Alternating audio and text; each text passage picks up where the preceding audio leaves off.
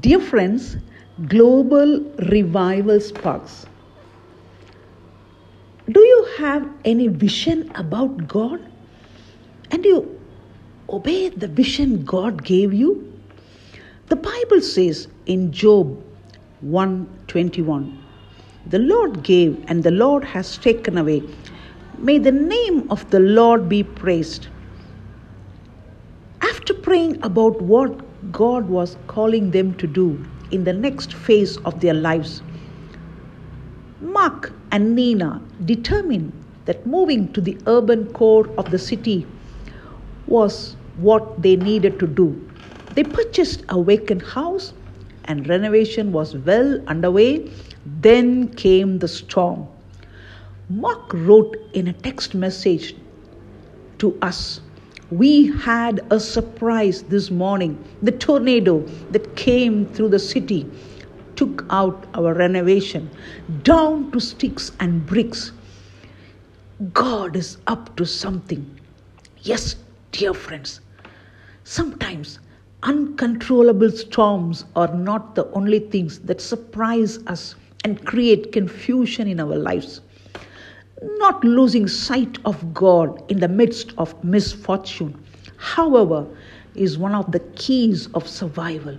The weather catastrophe in Job's life in the Holy Bible that resulted in his loss of property and the death of his children, Job 1:19, was but one of the shocking surprises he faced.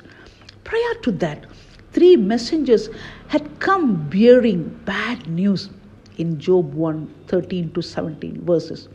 On any given day, we can go from feasting to mourning, from celebrating life to processing death, or some other life challenge. Relationally, our lives can swiftly be reduced to sticks and bricks.